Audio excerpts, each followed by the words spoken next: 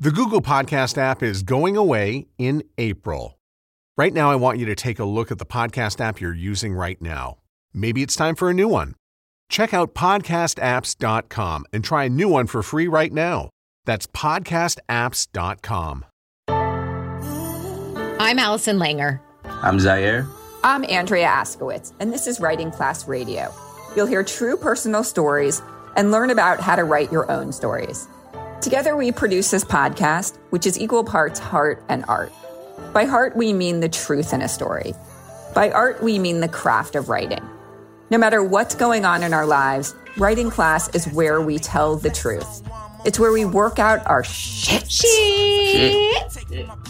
There's no place in the world like Writing Class, and we want to bring you in. This is the 4th episode in a 10-part series inspired by the people I taught memoir writing in a men's prison. This series will bring you stories written by my former memoir students, as well as formerly incarcerated and currently incarcerated people from around the United States.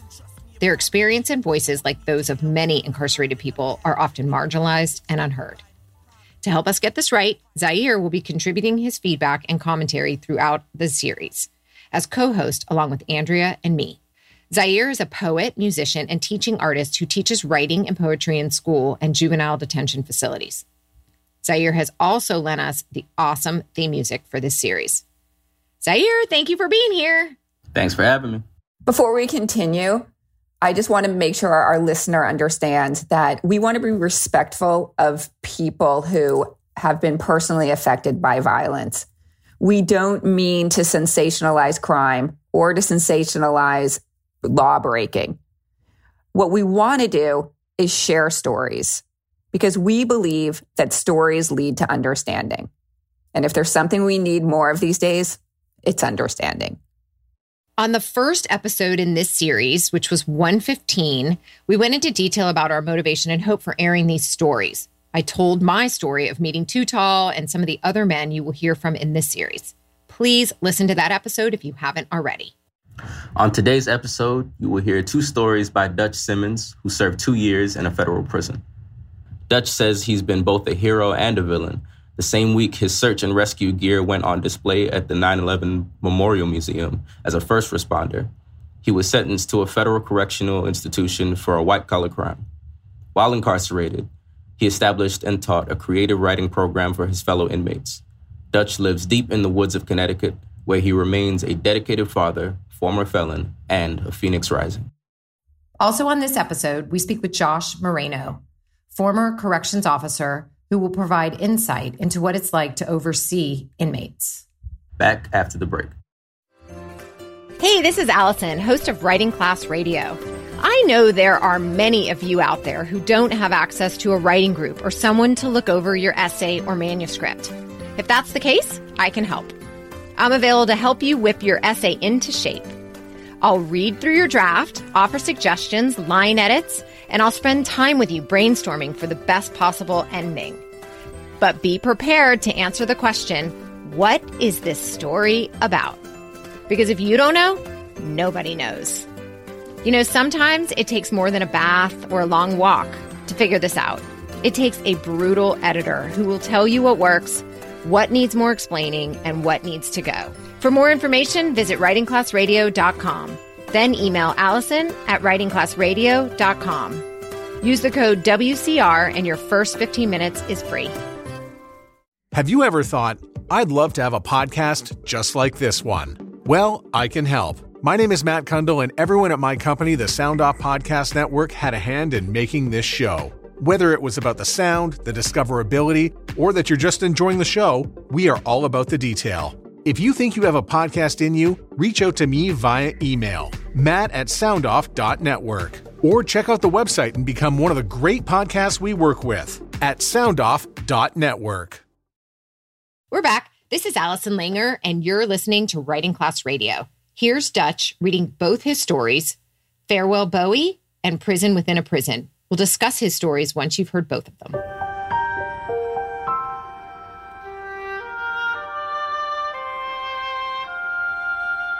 My 9-year-old son, Jake, lay with his head in my lap as we sat in the back seat.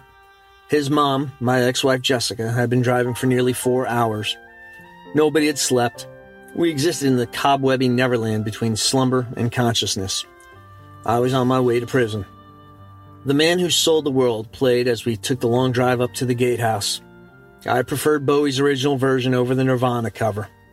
Those guys are dead now. Both saw their impending deaths. Bowie by cancer, Cobain by his own hand. It's a hell of a thing knowing when you're going to die. Maybe it's a blessing. I envied them. I wasn't close to death, but I was about to enter hell. Purgatory was years away, at least 3 to 5 according to the judge. We got out of the car and stretched our contorted bodies. Nobody had spoken for the better part of the ride. There was nothing left to say.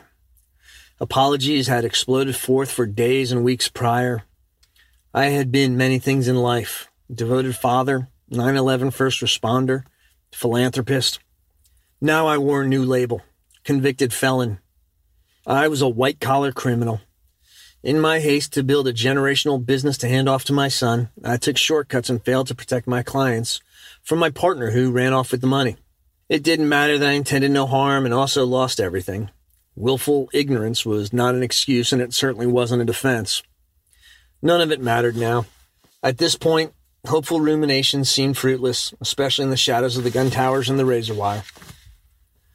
My family and I walked a funeral dirge to the intake building. Inmates on work detail sized me up in the camouflage of their bland khakis and nondescript faces. I paused before stepping inside and surveyed the surroundings. The gauzy lemon butter sunrise over the farms and the hayfields in the distance seemed stolen from an Edward Hopper painting. The sun-bleached maroon siding of the barn was the last vivid color I'd remember besides the gentle Delft blue of my son's eyes. I stepped towards the reinforced plexiglass window and handed in my paperwork. Hunger gnawed at me. Nerves had gotten the better of me and I'd passed on breakfast. There had been no final meal. My attempt to poison myself in order to forget what lay ahead fittingly ended with a spoiled bottle of wine too rancid to drink. Jake's grip on my hand tightened as a guard approached. Jessica aged in front of me. We were amazing parents, great friends, but lousy partners. This was the final straw. Pain and anger stripped her of the ability to process the moment and how we got here. Wearing my best liar's smile, I told her everything would be fine, knowing that she now carried the burden of shuttling my son to school and all of his athletic activities, supporting the family and holding her head high around town. Jess was a clip-winged angel who walked the earth. She was ostracized by close friends and family for her unwavering support of the person I once was and had the potential to be. We had been through more things than in the 20 years we had been together than some families experienced in a lifetime. Miscarriages, sicknesses, my emotional distancing after being a first responder during 9/11. She knew I was a great father. No legal punishment would be more severe than being separated from my son. I worship St. Jessica, the permanently lost cause. She never gave up on me when at times I had given up on myself. She saved my life by reminding me in no small way that I could still make a difference in this world, that leaving it was not an option. I owed her. Words were the only currency I had to repay her, and I was bankrupt. I knelt down and locked eyes with Jake as I clutched his shoulders. I rambled about in pending phone calls, visits once a month. I used to be his hero, a god in those eyes full of mythic wonder. Standing at the entrance to prison, I was Icarus plummeting to earth, and my son was a horrified onlooker. His eyes, flashing aquamarine seas, were uncomprehending and raged with denial. In a few short months, the Green Power Ranger would replace me as his hero. A hastily concocted shrine to me consisting of photos and letters and random ephemera from movies and concerts we attended would languish on a shelf. Jake stood perched on a precipice crumbling beneath him. His 9-year-old brain short-circuited as he struggled for words, to say something, anything. A sacred mantra that would make this moment stop. He believed he had healing hands. His touch could render my harm asunder. He placed them on my heart, then face, searching for magic. But prison is a place bereft of magic and hope, where healing hands were powerless. The only magic was in the disappearing act that the calendar provided. Abracadabra, and a day passed. Hocus pocus, and a month. Jake's lip quivered and my fingers sank deeper into his shoulders. Do not give them the satisfaction, I gritted through a smile. A sly grin crossed his lips, appeared and passed like the sun peeking out through the clouds during a hurricane. Wrap it up, the guard said, neither gruff nor ominous. His words were compassionless and detached. 1 minute. I was a waterfall of urgent platitudes. Be brave, be a good boy for your mom, focus on school, channel your anger into sports. I was imploding, a supernova feeding on myself when I needed to be strong. For Jake, for Jess, for me. I hugged him until our hearts touched and cradled each other as I fought back tears. The guard said, let's go. In a fucking minute, I barked. I'd been allotted the briefest moment of empathy. Maybe he was a father. Maybe there was an ounce of humanity, of decency here. Later, the same guard withheld submitting my commissary funds for 2 weeks just to remind me who was in charge. I kissed Jake on the forehead and hugged Jess. I whispered, day one is almost done. The guard led me away and I refused to look back. I love you, Daddy, echoed and fell from decrepit institutional walls. Love wouldn't stick there. Jake's words stuck to my heart, embedded in my brain. I raised a fist in defiance, in acknowledgement I was Judd Nelson at the end of The Breakfast Club, our favorite movie. I was led into a stark concrete room with a metal bench. Strip. I was already naked. Taking off my clothes felt trivial. At my sentencing, my foolishness, lack of foresight, and failure of judgment was exposed, leaving me a naked, hideous monster. I was a fetid corpse for the press to tear apart. Jake and Jess hadn't even left the ground before what was left of my soul was laid bare. Bowie reverberated in my brain. Broken lyrics about having died long ago. I was cognizant of my own death.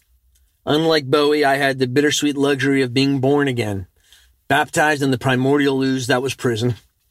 I'd get the chance the Thin White Duke didn't have.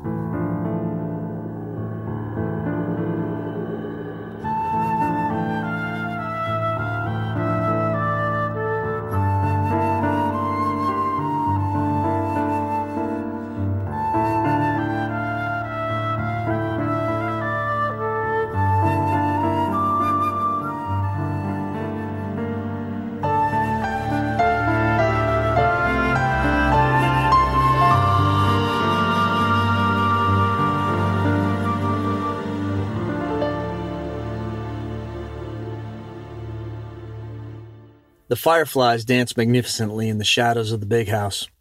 Electric disco lights reflect joyfully in the razor wire. Pulsating music I can feel but not hear. It's been 11 days. I can tell them apart. They're unique. I've named them. Oddly, I can't picture my son's face. Like a jigsaw puzzle before me, everything is familiar, yet the details are unclear. 9 by 6, 9 by 6, 9 by 6. I paced this in my sleep. In The Great Escape, they let Steve McQueen have a ball and glove where he was in the cooler. Who would have thought the Nazis would be more sympathetic than the Department of Corrections? Just give me my pen and notebook. Let me write while I'm here. Let me contribute something to my existence. If I can keep my words straight, my mind will follow. Twice a day, I'm treated to warm bologna sandwiches. When I was a kid, my mom packed my lunchbox with a bologna and mayo sandwich on white bread. They were wrapped in tin foil. Tin foil inside a metal lunchbox that sat next to a heater in the classroom. I gagged every time I ate that sandwich. I gag every time I eat this one. I'd kill for mayonnaise. I'd kill for my mom to talk to me again. Even a letter telling me to drop dead. I wonder if she still cries at night knowing I'm here. She has given up on me. The once golden child was now a disappointment to the family and a black sheep left out for slaughter. The embarrassment is too much for her to bear. My mother doesn't know I'm in prison within a prison. Maybe I'm just a ghost to her, floating in the ether. It's not her fault I'm here. I would never haunt her. That's the beauty of Catholic guilt. It can haunt her all on its own. She can pretend I don't exist, but the memories will never leave her. 9 by 6, 9 by 6, 9 by 6. Everything is your fault. Everything is punishable. There's solace in knowing that if I get desperate enough, I can kill myself and still be saved if I praise Jesus at the latest moment. That's gaming the system, which is ironic given that's why I'm here in the first place. I took shortcuts. I thought I knew how to beat the system. I was damn good at what I did. I had an excellent track record picking winners from losers when it came to hedge funds. However, my ego mocked me into believing I didn't need to rely on professionals who could have made sure my business was compliant and that all safeguards against fraud were in place. Instead of paying a small fortune for lawyers to review contracts and conduct proper due diligence, I squandered the money and I was entrusted to safeguard and build a business with. I lost everything and then some when my partner ran off with the money. Friends and family disappeared, and the sacred trust to protect those who entrusted me with all they had vanished. It's been just over a year since I arrived at this wretched place, and now I'm in a prison within the prison. Why was I the beneficiary of this stagnant upgrade? I was supposed to have celebrated my 50th birthday in Napa. Instead, I'm here. Why am I talking to myself out loud? I tried to separate two bulls from assaulting a fragile wisp of an inmate who couldn't defend himself. Had he resisted, they would have killed him. Had he given in, he would have killed himself. I stepped in. I broke the rules again. Even in prison, there are rules and systems in place. I don't understand the system at all. The guards laughed and called me a stupid faggot for defending the inmate. This is the reality of my new surroundings. I'm a faggot because I defended a homosexual who was being assaulted. I'm neither a hero nor a decent man, things I once was on the outside, but there is no justice in being a moral person here. Morality is measured by time on the calendar. Every day that goes by is a good day. Every day that remains is a bad day. I've earned 30 more bad days in the box. I'm only on day 11. 9 by 6, 9 by 6, 9 by 6. How could I tell my son I stood by and watched? Pretended I didn't see those men brutally rape another man. Pulled the pillow tightly over my ears to muffle the screams. I'm far from an intimidating guy, but with little else to do but work out here, I'm in the greatest shape of my life and stronger than guys half my age. I've never shied away from a fight in my life, and I wasn't about to now. I couldn't have lived with myself if I hadn't stepped in. It's hard enough to live with myself as it is. The guilt of my mistakes is like the slow trickle of poison from an intravenous bag. I had a stellar reputation in my industry, was a board member for one of the largest charitable organizations, and was a dedicated coach for several sports. All of that is gone. I'm a pariah in my own town. I was asked not to show up to the games for the teams I coached in the weeks before I was sent away. But I can still set an example from here. I can be a role model. I've been replaced by the Green Power Ranger, according to letters from home. I can live with that for now. There's still time. The calendar tells me so. It's been less than 2 years and only 2 more to go. I'm a good dad. I'm a great dad. Oh, I tell myself whatever I need to so I can sleep at night on a metal slab like a cadaver. A good dad wouldn't be here. Catholic guilt rears its ugly head. It's nice to have a friend to keep me company. The fireflies dance, the guilt speaks to me. The fireflies sneak in and leave at will through barred windows. Guilt is my shadow during the day, my blanket at night. I'm living in a confessional box, solitary confinement. I can stay on my knees and pray as long as I want without having to worry about someone taking advantage of me. There is nothing left to lose. I can lash out and rage all I want because the sun doesn't rise and set fast enough. Blood on my face is a mask I wear to disguise myself while I'm here. A disguise that began the day I arrived and was strip searched. Naked. I have nothing left to hide. 9 by 6, 9 by 6, 9 by 6. The fireflies remind me of the fireworks from the 4th of July. My son was 9 years old. He sat on my lap and shook with a delicious blend of excitement and fear. Terrified, then begging for it not to end. I remember his crooked smile. I can feel his body warm and still as I carried him to bed. Yet I can't see him. But he can see me. This much I know. He can feel my heart beating. It beats for him, not for me. It skips every time he smiles at the Green Power Ranger. 9x6, 9x6, 9x6.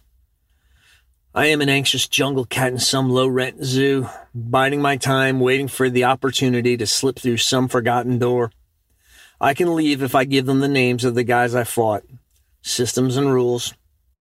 I know better. You don't give up names in prison. You don't have a name in prison. Respecting the rules is what is expected of you. Never having to look over my shoulder for doing the right thing. I blew that chance once. It won't happen a second time. I'm going to dance with the fireflies. When I do, my son's face gets clearer. It's been 11 days.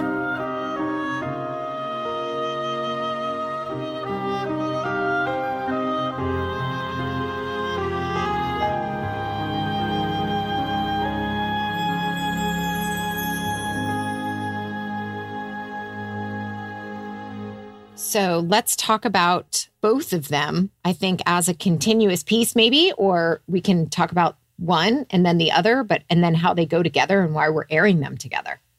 Okay. Yeah. Beautiful writing. My God. Shit. Like my main impression, just my first main impression is like how colorful and visual his writing is. Like the way that he described his sons, like all the colors that he was seeing before he got into prison at the very beginning. And then his son's eyes, like he landed on his son's eyes. And then he brought back his son's eyes and called them like marine blue seas. Just so beautiful. Talking to that a little bit, what I noticed is, like you were saying, Allison, the second piece very much feels like a continuation of the first. There are a lot of callbacks.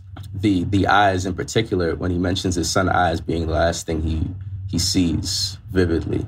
And then in the next piece, he's talking about how he was struggling to remember his son's face, speaking to the effects that, his time in the prison within the prison has had on him. Also, I wrote down detailed because the first piece was incredibly detailed. Everything was described down to its very last portion.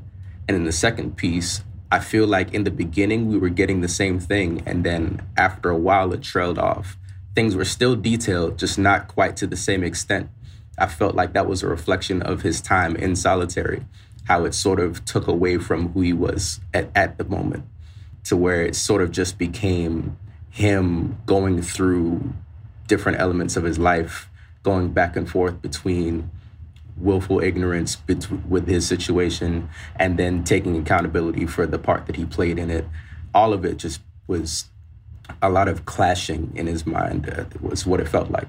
So Zaire, you're saying that it kind of went from like vivid detail to like a fuzziness.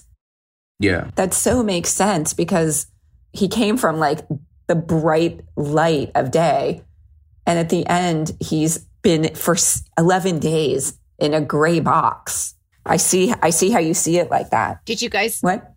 I'm sorry. No, I was going to say the 9x6, 9x6, 9x6, that repetition, I thought worked really well here in the second piece because we're really getting that he's stuck. He's confined.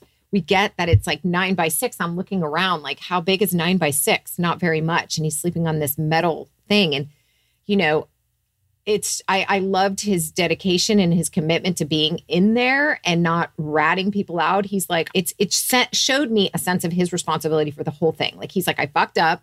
I'm going to do my time. I'm going to move on with my life. And I know I've hurt people, but he's sitting there and he's very introspective. He's thinking about his mom. He's thinking about, what happened with his work. So it's representative of being in a place where you're forced to be with your own thoughts. And we feel it and we're there with him because I think of the repetition of the 9x6, in my opinion. Yeah, I get it. I get what you're saying. Because like, basically it's like 9x6, 9x6, but he also could be just saying like, inside my brain, because that's all he had. And it did get more contemplative. Like the part about the guilt in the second piece, I thought there was a line that really struck me that was so interesting about how his mom I think it was closer to the top. He calls it back, basically. So he says, my mother doesn't know I'm in here. Like, I would never haunt her, but that's the beauty of like Catholicism. Catholic guilt. He says that's the beauty of Catholic guilt. It can haunt her all on its own. And then he gets down to his own part where he's sitting there and he says, it's later, like something like Catholic guilt is his friend. Like, oh. It's nice to have a friend to keep me company. That's what he says. Catholic guilt rears its ugly head. It's nice to have a friend to keep me company. Woof. Oh.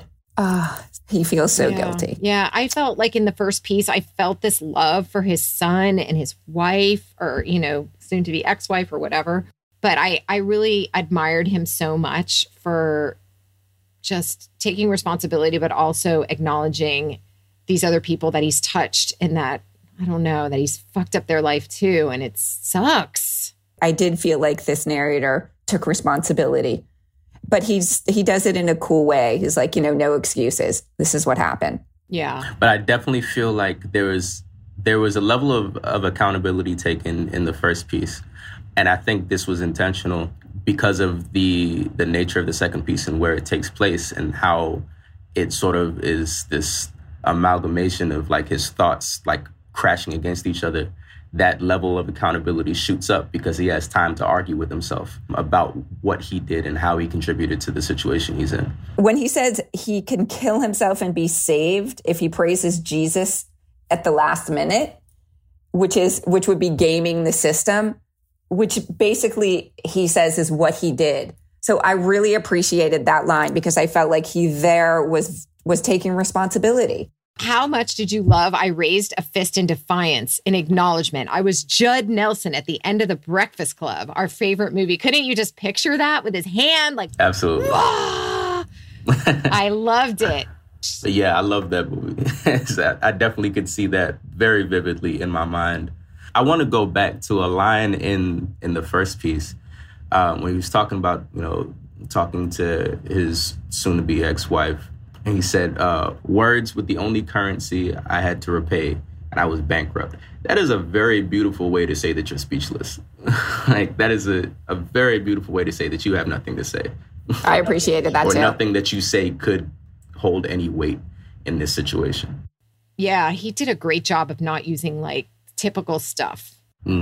Which is really what we talk about a lot. You don't want to say this, just basic shit over and over. You want to think of really good ways to really express how you're feeling. So, like, I'm so glad you pointed that out. And his entire body of work is full of those moments where, like, it could have been said this way, but you definitely understood what he meant with the roundabout way that he said it. And that's a very important tool as a writer. Yeah, he had a great balance between show and tell, which we love. I hate show, don't tell. We say that all the time because I like knowing like what's going on in his mind. I like that thought bubble. And he did such a great job of showing us a scene, taking us in and really telling us how he felt about this whole thing. Yeah, really good. An example of the show and tell was a line towards the end of the first poem when he gets in the car, tells him to strip, and he says, I was already naked. Immediately, as soon as he says that, you understand what he means, but then he goes on to explain it in greater detail, and it just adds to it. Yeah. No, so good. There was one thing I noticed that I thought was really well done. The way he used magic. This was also in the second piece. So he's like, abracadabra, a day passed. And then in the second piece, he talked about every day that goes by is a good day. So there's this continuity between the two pieces in that line that I thought was very well done. And you guys were talking before about there are no cliches. I didn't catch any. I just thought his writing was so fresh. Really good. And I thought that was interesting because it was in the second piece. And, in the beginning, he was like, the only magic here is the calendar vanishing, abracadabra a day, and so on. But then he goes on later on to talk about how morality is measured by that same calendar. I'm not sure if that was intentional, but it was a cool touch to say morality is measured by this calendar, but the calendar keeps vanishing. So in those pockets, can you be moral in those spaces where there is nothing there's nothing watching. And he did by standing up for somebody, and he feels good about it. Yeah. So he's doing what he can. And I love that he's showing that, because he's showing us who he is as a person, his character. So every line, every scene means something. Like, he's not just spouting it off. Like, we get a real sense of who this guy is. And we, again, feel bad for him. We talked about it in our last episode. It's like, why should we feel bad for some guy who gamed the system? But when he's talking about his son and his wife and his human side, we see he fucked up. And we want him out. We want him to get his life back together. He served his time. Now he's going to move forward. I think it's a really good piece because of that. That's why we wanted to air it also, because it's just so well written. It describes like the human side of the people making mistakes. It reminds me of a line from a song that I was listening to a few days ago. I can't remember what song it was. The line was, it said, "I ain't a killer, but who really is until they're provoked." Yeah. We all want to believe that, we are these people that are above certain things, but you can never know what you're truly capable of until you're put in the situation. And this is a guy, the sense that I'm getting, this is a guy who was put in a situation where he wants to make sure that he leaves something great for his son to inherit. And he just took a few wrong steps on his way to trying to accomplish that. Yeah, but I know this guy's back on the right track, and I'm glad he's out. And I wish the other guys that are in there for so long had a chance, and I hope they do. For more Dutch Simmons, go to thedutchsimmons.com.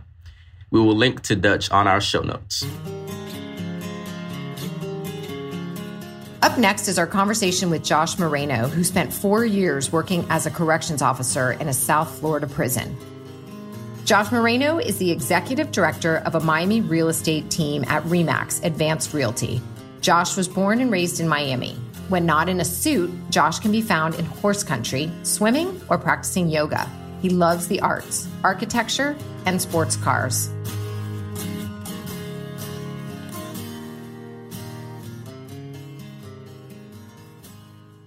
So my name is Joshua Moreno. So I was there 4 years, about 4.5 years. The reason why I started was, number one, I was 19 years old, a year out of high school. I was looking for a quick buck. Like, how can I make the most amount of money with as little skill sets and training that I have? And for me, that was the first option. Not the first option, but one of the quickest access to having an increase of pay. And I knew someone at that time that was working at the prison, and he said, "Hey, this is what I'm doing, come on over." Why I stayed was a great question. I guess, number one, I really was looking for a way out of prison, figuratively and literally. Figuratively in the terms of finances, right? Whether it was in a prison or was a corporate job, it was getting out of that rat race of the 9 to 5, Monday through Friday. You wanted money. You took the job at 19. And what happened? What was your first day like? I step on the compound. Within the first 4 hours, some guy in my dormitory gets knocked out with a lock and a sock. So a lock and a sock is basically just a long sock with a combination lock in it. And I don't remember what the situation was. I don't think I ever found out, but I just remember going into the wing, and the guy was basically like coming back from consciousness. And I escorted him to the medical unit. And I'm here like trying to have him tell me what happened and who did it. Like, I was just completely naive to the whole system itself. He wasn't going to tell me who did or why or what. He wasn't going to tell me any details, because if he did, he would get a lot worse than a lock and a sock. So that was my first 4 hours on shift, and it really set the tone to, the lifestyle that it is, how it is being in a prison, whether it's from an officer perspective or from an inmate's perspective. Did you want to quit that day? Were you like... No, I didn't want to quit that day. What was your job exactly? My job basically consists of monitoring and supervising inmates, keeping count, making sure that there's no escapees, making sure that there is safety and security, that the rules are being regulated, enforcing the rules that they have within the system, doing searching for contraband, for drugs, for shanks, for any weapons that could potentially be used. Anywhere between 180 inmates to 286 inmates that you're monitoring at any one given time inside of a dormitory, depending on your role and your position. The things may vary. And basically from there on out, it's assisting with the daily functions, whether it's going to the rec yard or going to the chow hall, which is where they eat, or going to assisting with transports for their medical needs or for their religious purposes, going to and from the chapel. There's basic activities that go on within the prison walls, within the fence. It's a whole world. It's a whole nother world in there. And it's basically just making sure that it's operating as smooth as possible, as safely as possible, and that no one's getting hurt or escaping to the best of our ability, right? The ratio, you're looking at about 1 to 100 officers, probably in a dormitory. So on the compound itself, on the prison itself, you have about 1,500 inmates where I work. And out of 1,500 inmates, we probably had maybe 25 people on staff for security. So the ratio is incredibly slanted in one other way. And I work for a state prison as well. So just so you know, there's state prison, there's county, and there's federal. Federal is where you have the high profile, the Pablo Escobars, the high profile people that really, the government wants to make sure stay alive and are staying within their prison. Then you have county, which is more day to day. You get locked up off the street, you get placed in the county, you get trialed, and then you get put into an actual state prison. But state prison is where people go once they're convicted. It's where you do hard time. They consider it the hardest time because it's state. You're there with murderers and felons and people of all walks of life. And it also has the lowest amount of funding. They have the lowest budget, which means that you're operating with bare minimum, both the inmates and the officers, and you're having to do your job with basically faulty or broken equipment. We would wear body alarms that wouldn't even work. Like, we would just wear them just because policy and procedure says to. And if we didn't have them on, we would get written up. But they didn't work. It was just for show. So if it was like that for the inmates, if it was like that for the officers, it was just as bad for the inmates, if not worse, because funding is very limited and you have to really be resourceful with what you have. I was wondering if there was any one or two or handful of inmates that you really gravitated towards. Did you get to know their stories? What was going on your human side of the job? Yeah, I think that was really one of the biggest lessons that I got.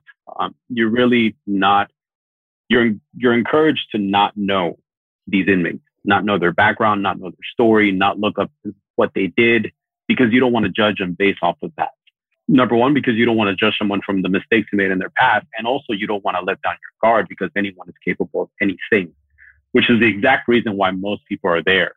Some of the people that are in prison are innocent. I do believe that, it's just, and if they're not innocent, it was just maybe something that happened, wrong place, wrong time. Anyone can end up in prison. From what I've seen, anyone can end up in prison. You walk in on the situation and you just don't respond in the best way. And that's how it went.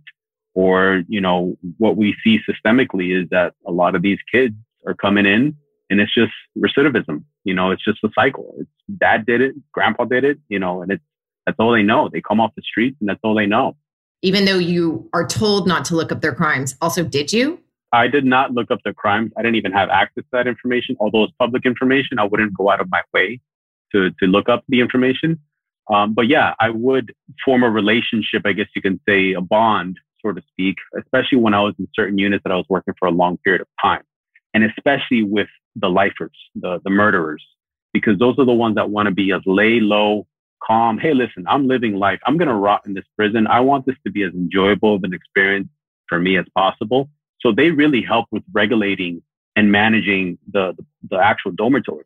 Because if you have some guy, it happened to me one time, young buck came in the prison. Hey, listen, it's count time. Count time means go to your bunks, wait for us to count, and then you can go back and do what you have to do.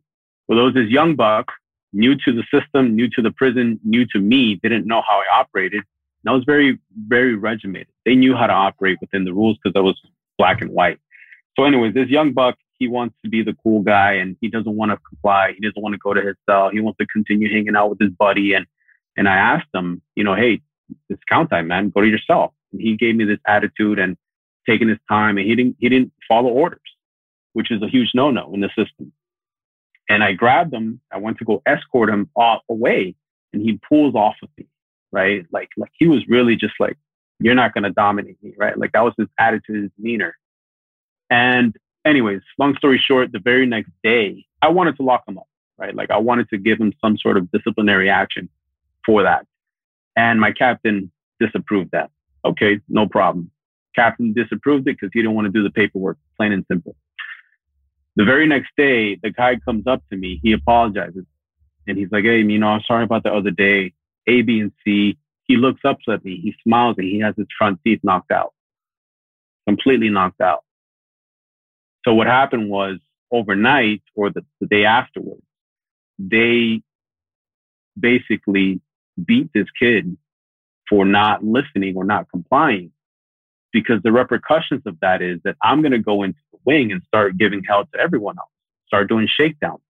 If you have someone that's in the back doing illegal substances, smoking pot, for instance, I'm going to come in the wing and search the whole wing.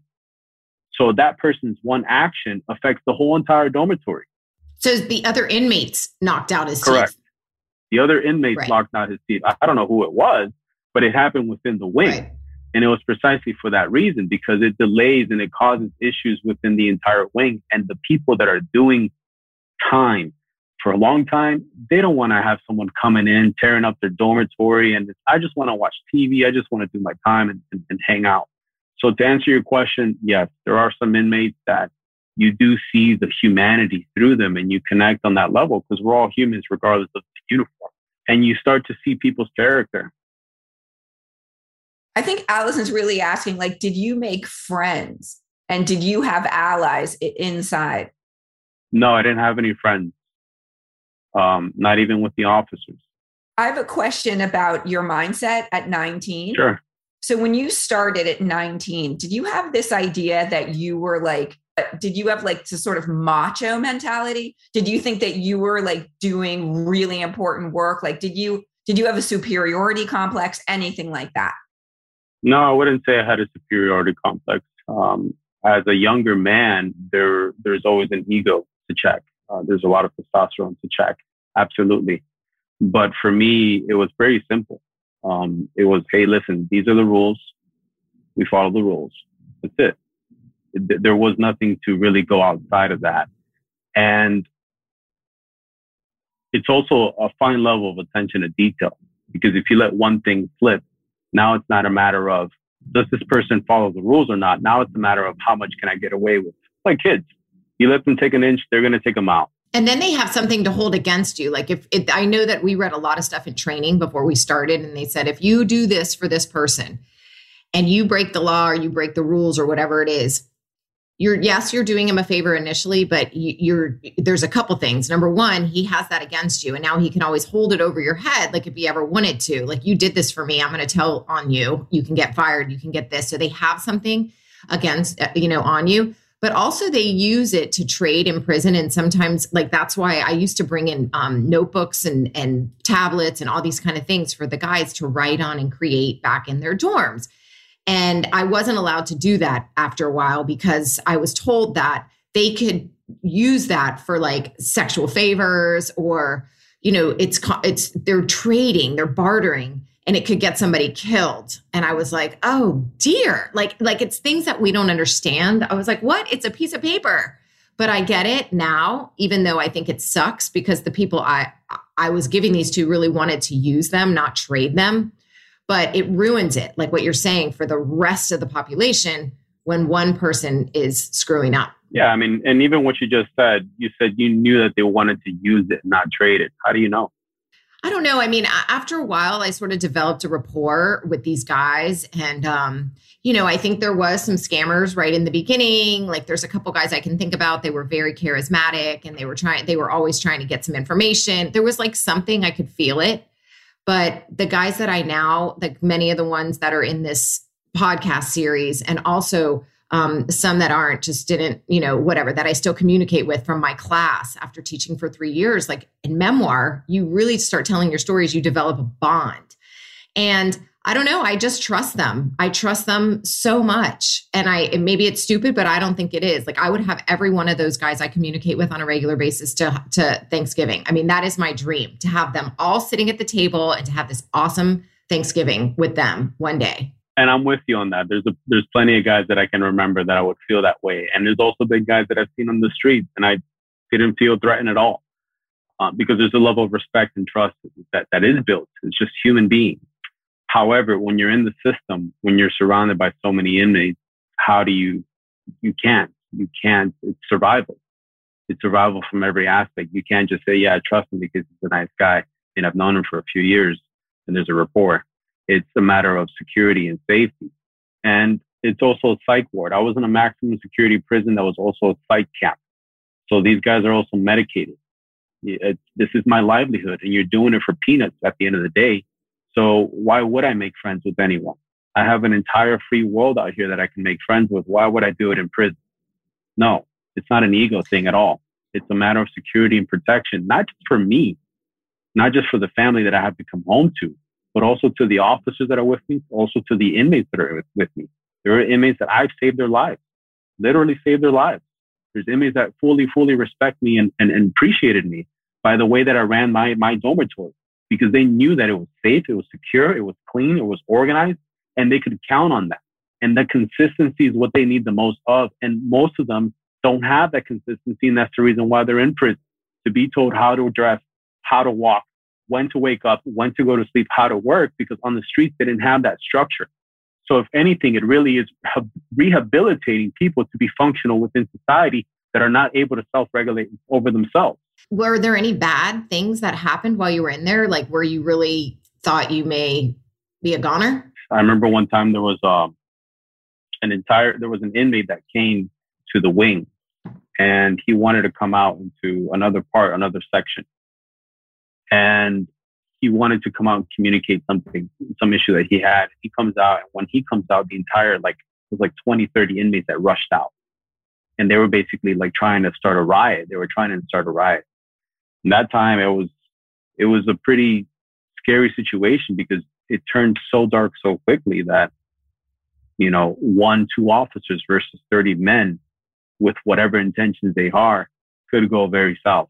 And what happened? So eventually we heard out the issue that they had, and it was communicated basically.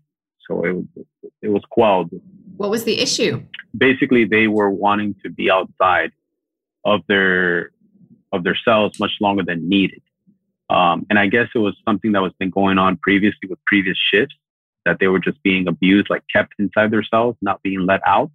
So I guess it was something that was building up for a long period of time. And when it happened on our shift, because sometimes there's a miscount and it has to be recounted. The entire prison of 1,500 inmates has to be recounted.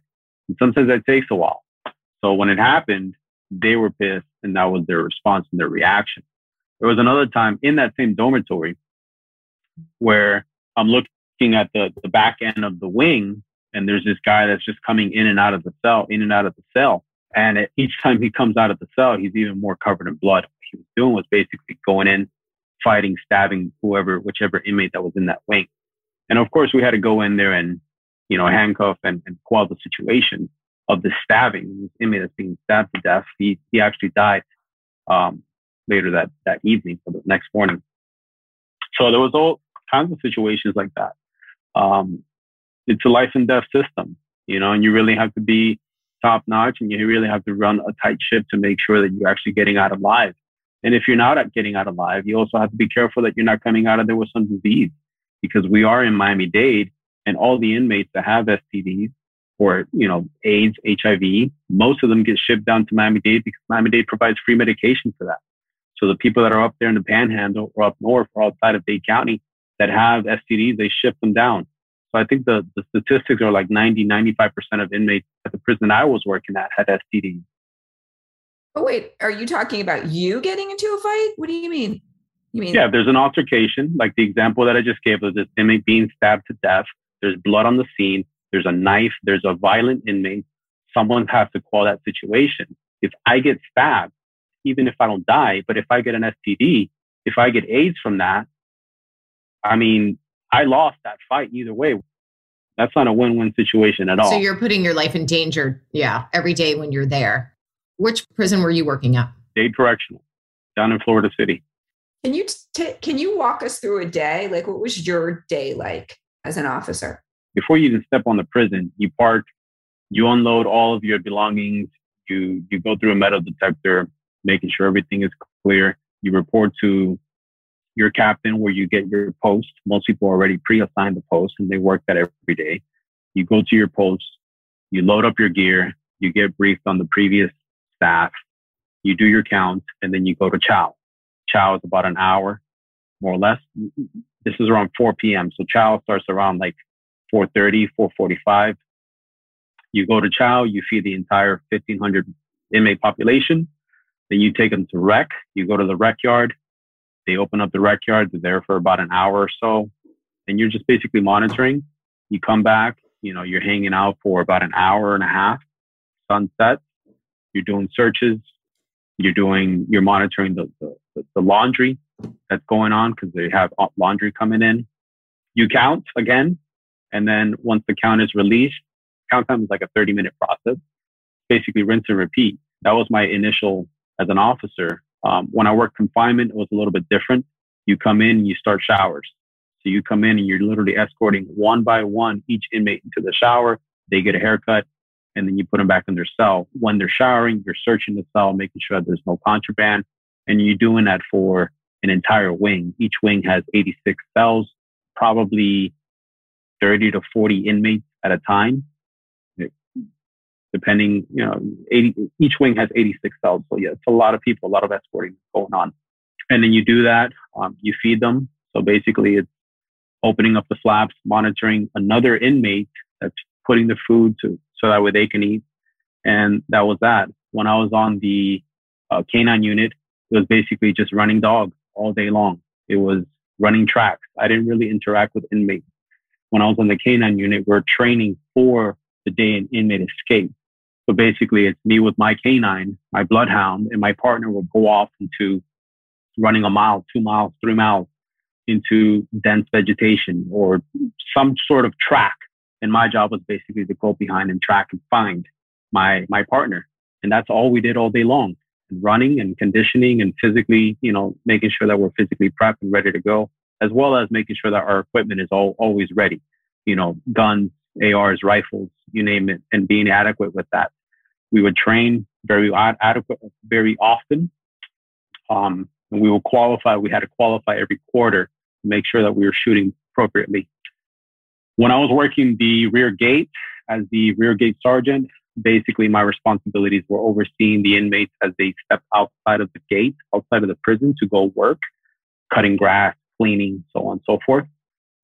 So when I was working that role, it's basically supervising my officers, making sure that they have their equipment, that their equipment is safe, secure, and their inmates are also safe and secure, and they're operating within their current roles in that way.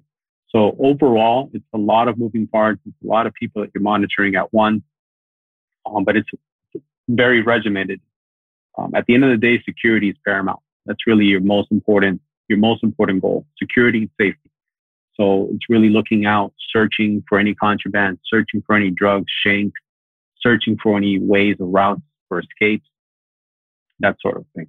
Do all the guards have guns? And what kind of training did you get for being able to carry a weapon? So the term is corrections officer. A guard is someone that you might see at the mall. You give them a badge and a plastic ID card and they're a guard. A corrections officer actually goes through an institution. They actually get trained. There's actually a program that they go through to learn how to manage communication skills, to learn self-defense, to learn how to quell situations, to learn how to fire and operate a gun, shotguns, rifles, handguns. So there's an actual training that goes on before you even given this lethal weapon. Not all officers actually use lethal weapons. Not all of them carry it. If you're inside the institution, you do not have any firearms. It's a threat to anyone. It's 30 officers versus 1,500 inmates. It makes no sense to give you a gun. You're completely outnumbered. So the ones that do have a gun are the ones on the outside perimeter, outside the fence. And they carry shotguns and handguns. And basically, they're there to make sure no one escapes. Training, as far as training for us, we were getting trained constantly. You do an annual review. And for us on the K9 unit or any of the special teams, I was also on the riot squad as well. We did quarterly training to make sure that we actually qualify and we're good with their weapon. What else is considered contraband? You mentioned you're looking for shanks, drugs. What else? What else do you find? By definition, contraband is basically anything outside of what they are legally, I guess you can say, able to have. So if they're only able to have 2 pens and they have a third, that third one is considered contraband. However, the pen that you have in your hand could very well be used as a shank. Anything that you see around you that you might see as an ordinary weapon could be used as a weapon, as a shank, as whatever it is. I've seen sporks being turned into knives. I've seen razor blades that were melted to the back end of a toothbrush and used to be able to slice. That was kind of the world that we were in. Anything, a paperclip, anything, literally anything. The guy that I airlifted, that I was on the Trauma Hawk with, he stuffed razor blades, staples, paper clips, and nails into his belly button. Just stuffed it in there. No reason at all. Just guy was a bug. He was crazy. And he stuffed these things in him. That's contraband. And those razor blades are accounted for, or at least they should be accounted for. They get swapped out once a week. You give one and you take one. Because if not, they get lost and they end up in someone's mouth, and later on you see them slicing themselves up, which I've seen that plenty of times. People bathe in blood because they're cutting themselves up. So by definition, Allison, anything outside of what the state says that they could have, 5 shirts, 2 pants, 3 underwears, anything outside of what the state has issued them and allowed them to have is considered contraband. But what we consider contraband really are the drugs, the shanks, and the cell phones, which cell phones might not seem like a big deal. So what a cell phone? But a cell phone can be very, very life-threatening. They can plan an escape. They can plan an attack. They can do many things. They can transact over the phone. They can run, especially if they're someone high up within their organization, their gangs. They can still operate through their gang members as long as they have communication. So, and if it's not a cell phone, it's many other things. They learn how to sign language, and that's how they communicate through cells, so that way you can't hear them, but they're communicating very well messages, or orders that need to take place. There were hits, there's times where hits are ordered from inside of confinement. How does that happen? But it happens, or there's times that are a note could be considered contraband, what we call a kite. There's been plenty of times where one inmate might come in. We call them orderlies, which are the ones that are used to help us with whatever the operation is, feeding or whatever it is, cleaning. Sometimes those orderlies might have a message stuffed in their mouth or stuffed somewhere, and that message gets transferred over to an inmate that's inside of solitary confinement. It's contraband. It's a piece of paper with words on it, but it's contraband. They're not supposed to have that. They're not supposed to have any of that. Even something as simple as food could be considered contraband. For example, a dormitory goes to eat and they come out of the chow hall. Coming out of the chow hall, one of the inmates has an apple. Well, it's just an apple. What harm can an apple do? That's contraband. You're only supposed to have that within the chow hall when you're eating inside the chow hall. Oh, well, who cares? It's just an apple. Yeah, but that apple turns into buck. What is buck? Buck is fermented fruit that they used to get drunk off of inside of the institution. So any little thing, every little thing is considered contraband. Was there one particular job you preferred? Inside the prison, I think I most enjoyed the canine unit. I was off of the prison grounds. I was out in the woods. I was working with the dogs. That was most enjoyable. Inside the prison, to be honest, I would say confinement. I actually enjoyed confinement the most. Once you really run a tight ship, a tight unit, it becomes a lot simpler, a lot easier. It becomes a very isolated world.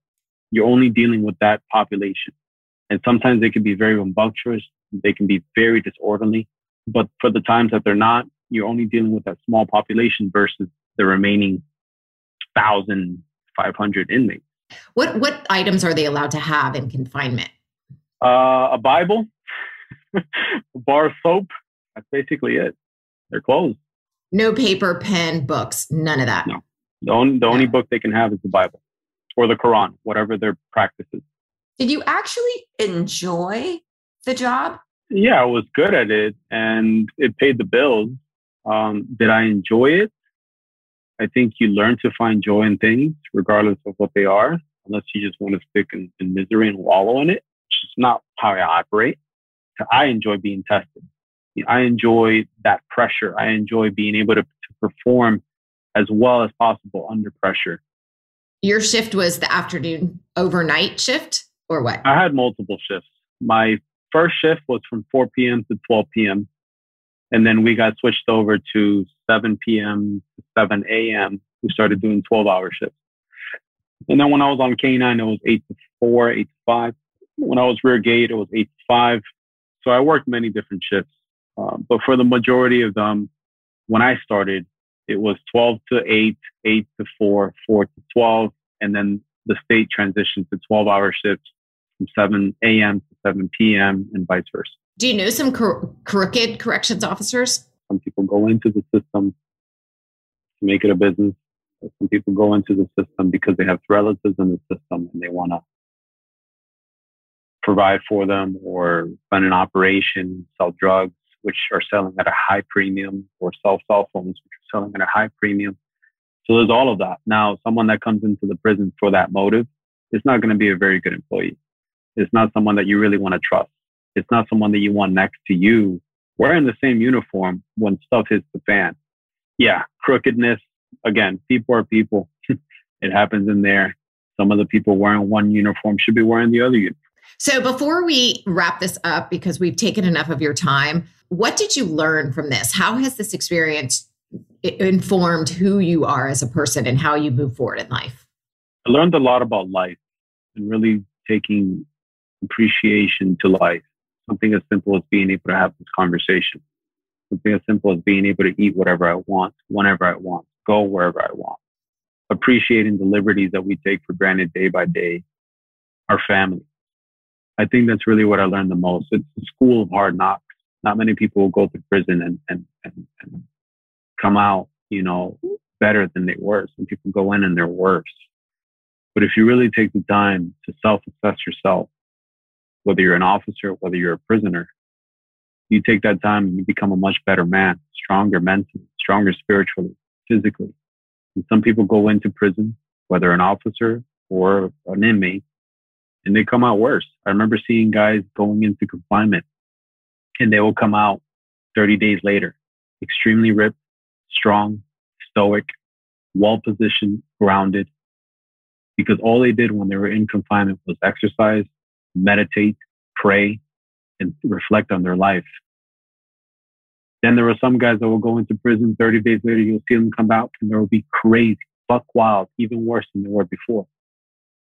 So the time that I used when I was there was to do exactly the same, the first of those two, finding myself, finding my strengths, identifying who I was.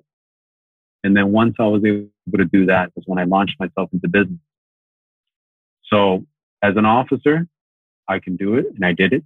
As an inmate, they can do it too. It's all a matter of choice. Has your impression of the prison system changed since you've worked there? It's a business like any other. You need to fill those rooms in a hotel room. Same thing in prison. You got to fill bunks.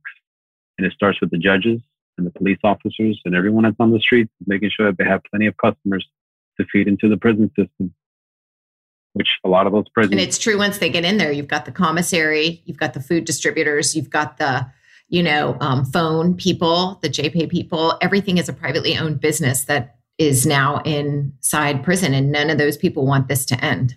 And it's a monopoly on top of that, because you only have one phone provider. You want a pack of dollar Skittles, it's going to cost you $3. It's ridiculous. And you have free labor as well, because you lock someone up for driving under the influence or for driving with a suspended license, and they get locked up, and now they can go work for free. So now that's $50,000 that you're making off of the city, off of this one person or these 5 people's back. It's a business. And I've seen every angle of this prison, of the prison system. And when I realized that it was a business, I said, you know what, Josh, I'm making profits for someone else. I might as well do it for myself. When you told your first job after this, hi, I used to work in, what'd you do before this? And you told them, what was the reaction? Yeah, everyone gives me the same reaction. Oh my gosh, you worked in a prison. Oh my gosh, you worked in a prison. It is what it is. I mean, to me, it's second nature. I could put on some boots and some BDUs and go right back in there. not because I want to, but because mentally I'm conditioned to it. I can adapt. And that's really the basis of this whole conversation, adaptivity. Those guys in there just adapted to their environment. And that's where they ended up. Human condition. I just had such a different experience only because I would go in just for one class and come back out, and we were writing about our stories. So like I was more their friend. I wasn't breaking rules, like not too many anyway. For me, I just really wanted to be with them because they were so structured and they were so polite and so kind to me. Like the officers that came in and they, did count and whatever, blah, blah, blah. They were very strict and steady and, did their job and got out. But we could have fun and play around. Like I was the good guy. Yeah, I remember seeing the volunteers all the time. I mean, you guys probably see maybe 5% of the institution of what really goes on. I remember seeing it like, they come here, sing Kumbaya, and they leave an hour later. You guys have no idea what's going on. You have no idea. And not only that, but you're dealing with the small percentage of the population within that population that is looking to better themselves. So, I mean, what you saw was nothing compared. So yesterday, on my way to go visit my grandmother, I ran into a guy who had literally just got out of prison the day before. He'd been in for 6 years, and he was asking for change so that he could get the bus to go to the nearest shelter. So obviously, I didn't have any cash on me, but I went to my car and tried to scrounge up as much change as I could. My mother was with me, and I sat with him for a while when she went to the store to see if she could get him a bag to put his stuff in. I wrote my number down on a piece of paper and told him once he found the phone to call me because I think I know someone that might be able to give him some work. But it strikes me how difficult it is. He's not from Florida. He got transferred to a prison down here, and then when he was released into Florida. And he doesn't know anybody down here. He doesn't have a phone. He can't call his family. And I just wanted to. I know you said that you ran into some people that were in while you were working. How do you feel that process could be made better with helping people who have been in for all this time to reacclimate to life? And how can we be better with providing, facilities for them? Recidivism is the whole point. Repeat customers is the whole point. And also, there are some things in place. It's all a matter of choice. The resources are there. I learned how to read. Not literally how to read, but I learned reading and self-education when I was working in the prison. So it's a matter of choice for some of these inmates to really make that decision to say, you know what, I'm going to come out of here better. There's some that never make that choice. And they say, you know what, how can I get back on the streets so I can get back to trapping, so I can get back to doing what I was doing before? And guess what happens? They get locked up again and the whole system cycles all over. The system is designed to be broken. And 2, people choose to continue in that cycle. Oh, well, thanks so much for coming on the show and for sharing your experience with us. I mean, this is invaluable. We get pissy about the officers, but there are some really good ones, and there are some that are really trying to do good things. And thank you for doing that. So interesting talking to you. Thank you. Sure. My pleasure. Don't leave me lonely, lonely, lonely, lonely. Thank you, Josh, for coming on the show and sharing your experience with our listeners. In the next episode in the series, you will meet Rashmi Aran, who spent 1 year in prison. She shares what going to prison did to her marriage, her family, and her life. Rashmi's essay was previously published in the Washington Post. Thank you, Dutch, for sharing your stories, and thank you for listening. Writing Class Radio is produced by me, Allison Langer, Zaire, and Andrea Askowitz. Also by Matt Kundle, Evan Serminski, and Courtney Fox at the Sound Off Media Company. Theme music by Zaire. Additional music by Koi and Marnino Toussaint. There's more writing class on our website, writingclassradio.com, including video classes, essays to study, and editing resources. If you love the lessons you get on each episode, you can get them all in one place. Our 3-part video series for $50. Click video classes on our website. And if you want to be part of the movement that helps people better understand each other through storytelling, follow us on Patreon. For $10 a month, Andrea will answer all your publishing questions. For $25 a month, you get Andrea and my First Draft weekly writers group, where you can write and share your work. Tuesdays, 12 to 1 Eastern Time. Go to patreon.com/writingclassradio. A new episode will drop every other Wednesday, so look for us. There's no better way to understand ourselves and each other than by writing and sharing our stories. Everyone has a story. What's yours? Produced and distributed by the Sound Off Media Company. I'm Jeff Woods, and I'm shining a light on music and the rock stars who make it. He just was one of those people, he stood out. He was a magic guy. He really was a magic guy. We all have faults. He had the same amount of faults as we all had. This was before Led Zeppelin. Robert was full on. I mean, he was Led Zeppelin without the band behind him. He had the hair, the jeans, the whole thing, you know, and he was amazing. The Records and Rockstars podcast, heard around the world and yours to hear wherever you get podcasts. All the episodes from JeffWoodsRadio.com.